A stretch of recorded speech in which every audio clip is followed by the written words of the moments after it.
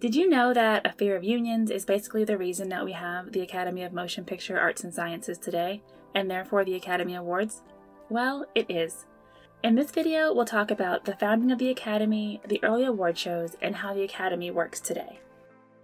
Welcome to Real Hollywoodland, where we delve into the stars and stories of old Hollywood. Before we get started, please be sure to like this video and subscribe to the channel if you want more old Hollywood related videos. Okay, enough of that, let's dive in. To understand why the Academy was formed, you have to understand how the studio system worked at that time. Basically, the banks on the East Coast financed the movies that were being made by the studios on the West Coast. Talent signed with the studios and did what they were told pretty much while under contract. All of the profits from the pictures went back to the studios, who paid back the financiers. The studios then kept the remaining profits for themselves. The talent basically belonged to their studios, and the studios got most, if not all, of the upside. Residuals weren't a thing at that time. That model was a bit risky for the studios, though. They had a lot of things that could go wrong. What if the labor organized? What if the contract players wanted more control? That could be disastrous for the studios. The talent may even eventually want pensions or healthcare, or even a cut of the picture and residuals. That would topple the whole studio scheme. L.V. Mayer, head of MGM and our favorite old Hollywood villain, would be the one that saw this potential danger coming and knew something had to be done about it. As media moguls do, L.B. wanted to build a beach house in Santa Monica. Naturally, he wanted to use crews and designers from the studio since they were way cheaper than paying contractors who were not otherwise on his payroll. However, they weren't able to help as set designers and other crew members had just entered into a new labor agreement and unionized. These new agreements barred outside projects, which is what L.B.'s dream house would be considered. Don't worry, L.B. being L.B. was still able to find cheap labor to build his house, but he saw clearly where the industry was going. It was only a matter of time before actors, directors, and writers would want to unionize too. Fair wages and benefits could really torpedo his profitability. So what was his solution? Mayer and some other studio executives founded the Academy of Motion Pictures Arts and Sciences in 1927 as a way to prevent unionization. They would persuade actors and other talent to become Academy members instead of forming their own labor unions. To get the Academy off the ground, he had to first get some influencers on board. So he got Hollywood royalty at the time, Douglas Fairbanks and Mary Pickford, to join, with Douglas becoming the Academy's first president. Mayer promised the original 36 members, comprised of actors, writers, producers, and technicians, that if they joined the Academy, that working conditions would improve, and he hoped any rumblings of forming unions would dissipate. The first order of business was starting with the Studio Basic Agreement, which was an agreement between the 5 major studios, RKO, 20th Century Fox, Paramount, Warner Brothers, and MGM. The point of the agreement was to negotiate wages, benefits, hours, and discuss grievances. Not only would it help prevent potential labor problems, L.B. knew that the Academy would also be great for publicity. But for the first few years after being established, besides the Studio Basic Agreement, nothing much really happened. Enter the Academy Awards a couple of years later in 1929. The awards were a genius idea.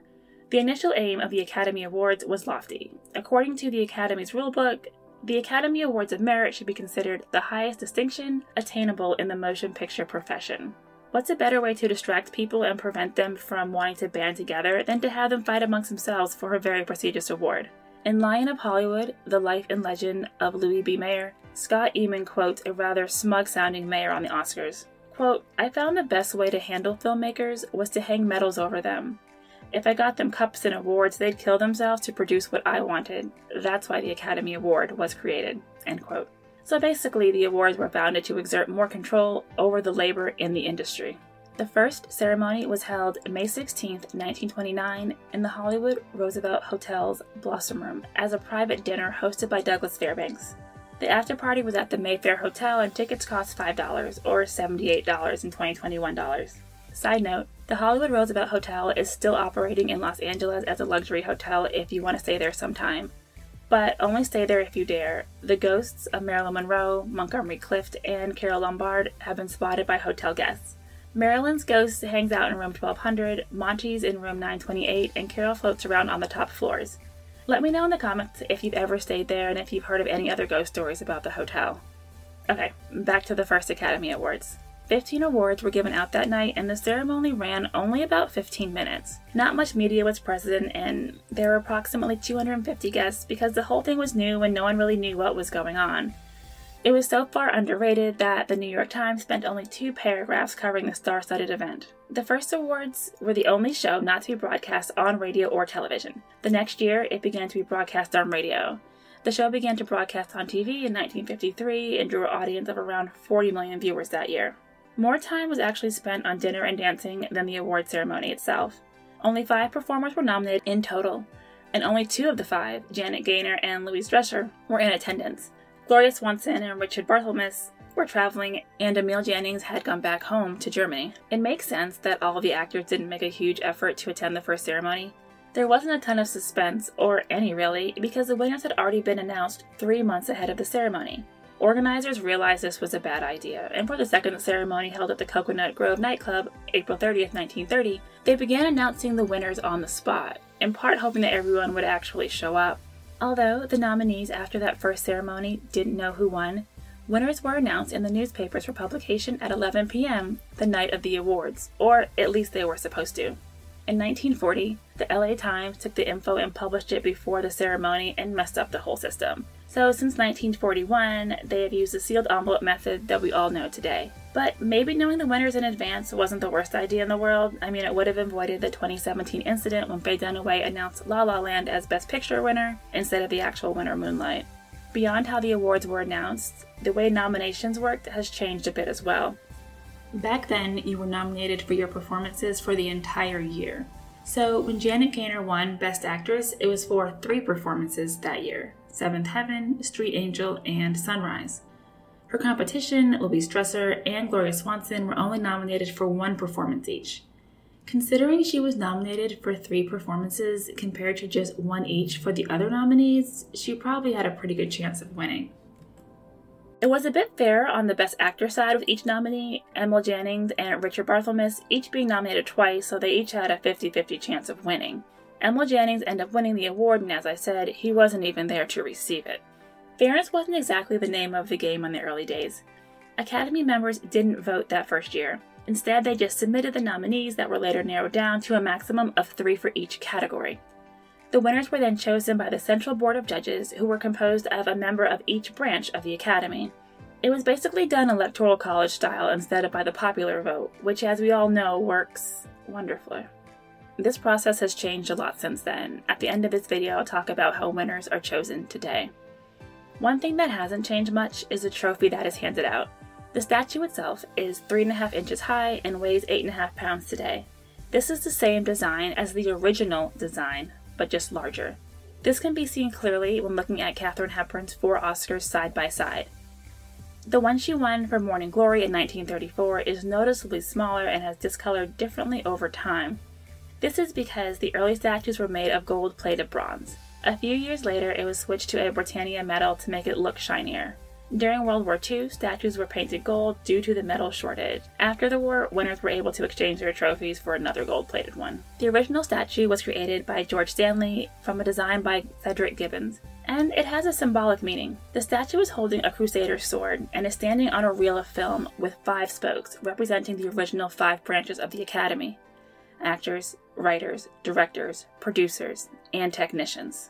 It's clear where the statue comes from, but it's still kind of unclear where the name Oscar comes from. The name Oscar was first used in 1934 by columnist Sidney Slotsky when referring to Katharine Hepburn's win for Best Actress in Morning Glory. The Academy itself started using the name in 1939. On the official Academy website, they don't even know for sure. They share a popular story that the Academy librarian and eventual executive director said the statue resembled her uncle Oscar, and then the Academy staff started calling it that. According to Betty Davis, she nicknamed it Oscar because it looked like her husband at the time, Harmon Oscar Nelson. Betty Davis was president of the Academy and said that she coined it then. However, the name Oscar had been used by the Academy previously. She actually claimed she coined the term Oscar. Can you believe that? She told the press that its posterior reminded her of her first husband's ass. His middle name was Oscar. No one ever called him that. Good story though, Betty. Though the trophy itself hasn't changed much over the years, the awards given out have. For example, the Academy Juvenile Award, which was a special category, was awarded from 1934 to 1960 and was notably awarded to Shirley Temple in 1934, Mickey Rooney in 1938, and Judy Garland in 1939. Competitive categories which have been discontinued over the years include Best Assistant Director, Best Dance Direction, and Best Title Writing. How do the Oscars work today? The ceremony and system is almost unrecognizable from its inception. As of December 2020, the Academy had 9,427 eligible Oscar voters.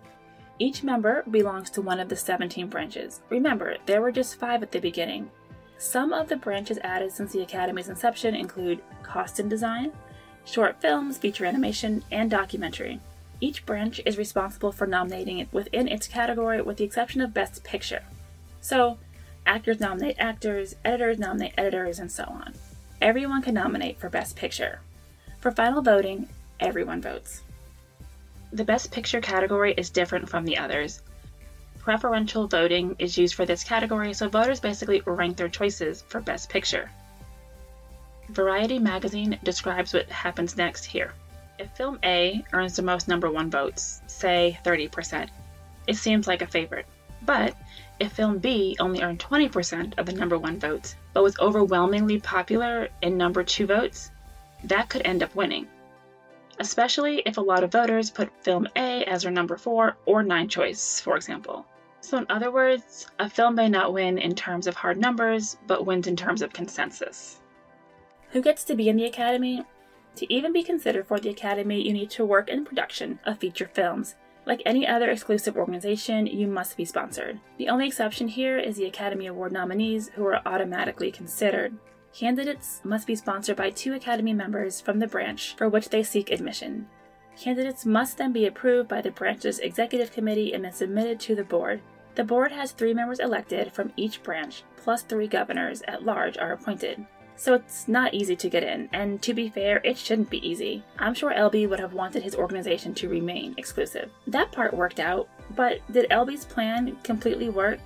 Not really. Of course, the Academy Awards are great for publicity today. However, unions still formed despite the Academy's existence, and publicity didn't matter much in the early days, as the Great Depression in the 1930s caused the movie industry to tank because no one had money to spend on luxuries like movies. The good news is that because unions were able to form despite the Academy, members of the entertainment labor unions now do have access to healthcare, pensions, and residuals.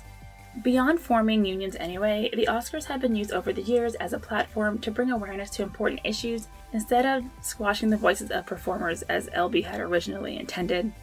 One of the most famous instances was in 1973 when Sacheen Littlefeather, in traditional Apache dress, took the stage after Marlon Brando was announced as Best Actor for The Godfather. She took the stage and rejected Brando's award and gave a speech indicting the motion picture industry. Brando had decided to decline his second Oscar and instead used the platform to stand in solidarity with the American Indian Movement activists at Wounded Knee. Since the world is watching, presenters and winners have used the spotlight to highlight various human rights and political issues. In 2013, Michael Moore was booed and rushed off stage for his anti-Bush speech, just a few days after the U.S. had invaded Iraq. In 2015, Common and John Legend used their national screen time to highlight the alarming rates of mass incarceration, especially among Black men in America. So no, LB's plan to silence the voices of the talent of the industry has not worked, but instead given a world stage to make their voices louder to say things that need to be heard. Winning an Oscar can change the direction of a winner's career, or in some cases have little long-term impact at all. Some award ceremonies come and go under the radar, while others we are still talking about today. Even though they did not originate with the best intentions, I am honestly glad that we have them, for no other reason than they're fun to watch. I'll be watching this year for sure. Thank you so much for watching. Please like this video, subscribe to this channel, and let me know what you think of this video in the comments.